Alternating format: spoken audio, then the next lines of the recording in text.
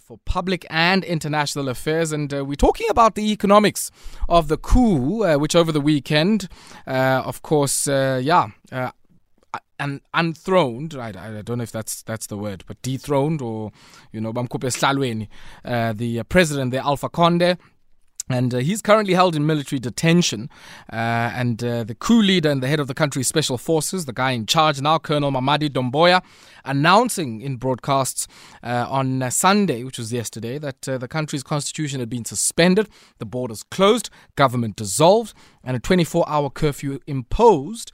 And it does seem, though, that the signal had been sent to many of the mining companies who mine anything from iron ore to gold to diamonds, to bauxite in that part of the world, that, things are going to continue as usual. And I make sense of this now with the Advocate Sipho Mantula, who joins me now on the line. Sipho, good evening and welcome. Africa, good evening, Jumbo Africa, to the listeners. Oh, Jumbo, thanks, Africa. Let's maybe start off here. I mean, just the brief background and history to this particular nation, because I guess, there are many places called Guinea on our continent. So let's maybe clarify that, first principles. Which Guinea are we talking about here?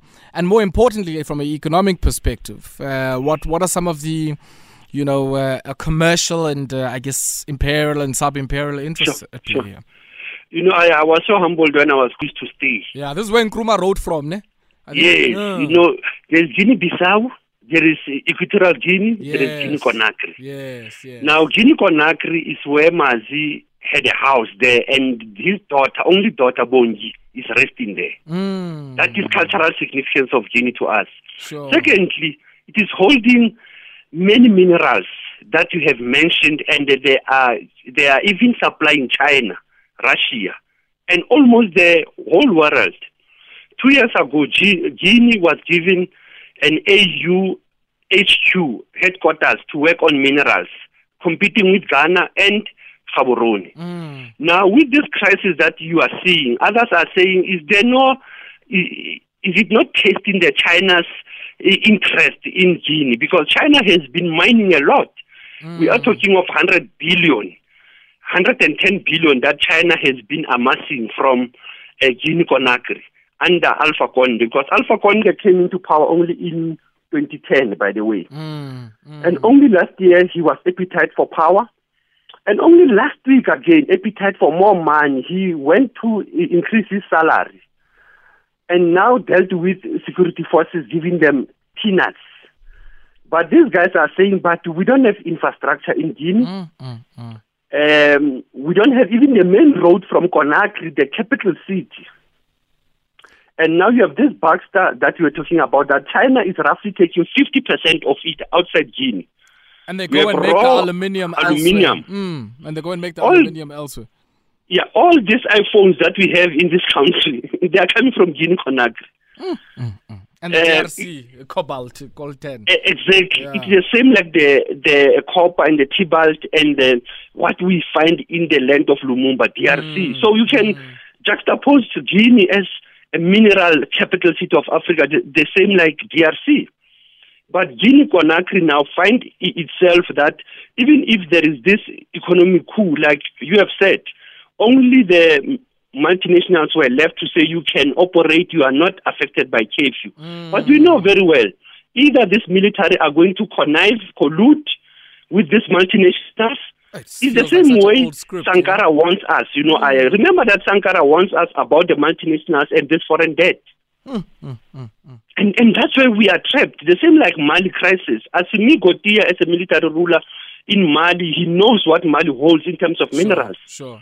But when you come back to Guinea-Conakry, I can assure you it is having many minerals that even the whole world, it is worried about those minerals, because for the listeners' sake, we can say the mining accounts 35% of the GDP. So imagine reserves that are there. Sipho, I want us to pause here for a second because we've got a spot break coming up. But just to emphasize the point that you just made, I mean, it's not just a third of GDP now. If you think about iron ore, the world's largest known reserves, we're not talking about the stuff that's been mined already, the stuff that's still underground.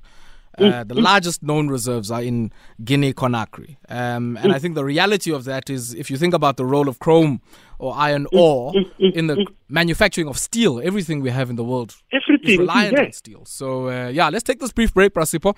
When we come back, we continue trying to make sense of the economics of the coup out in Conakry. 18 minutes it is before 8 p.m. It's our wrap of the top business stories. And we shine a spotlight on the latest developments coming out of the West African nation of Guinea and military uprising there, coup. And a lot of concerns around the world about the potential squeeze or supply squeeze in the supply of bauxite, which is a key material in the production of aluminium. And I'm in conversation with Advocate Sipho Mantula. And Sipho, I mean, for me, I guess on the one hand, I get the assurances from, this military grouping here to some of the mining companies. But we can't run away from the fact that, in some cases, there are also people who might benefit from this instability who are not necessarily, in the West African region or in Guinea. And one person was saying, in the case of bauxite, I mean, the only other destination that produces as much as these guys do is Australia. Now, if there's a supply crunch, that means prices are going to go up. That means this is windfall happy time for the people down under. It is said, when you look at 2020, those guys, the carats of diamonds. Russia as well. USA, because you must ask yourself, when the international community coughs, when there is this crisis in West Africa, you must be worried. And when South Africa connects it and talks and say that we want to condemn this thing, they can't connect with Miriam Makeba and Bongi. That's how shocking it is, Aya. Because we have never focused on many African countries. Like I said earlier to you, say Guinea in 2019, the AU decided that Guinea will be an HQ for the African Union. And it says 28 African countries must look at their mining extracts and minerals, how to preserve them, how to manage them.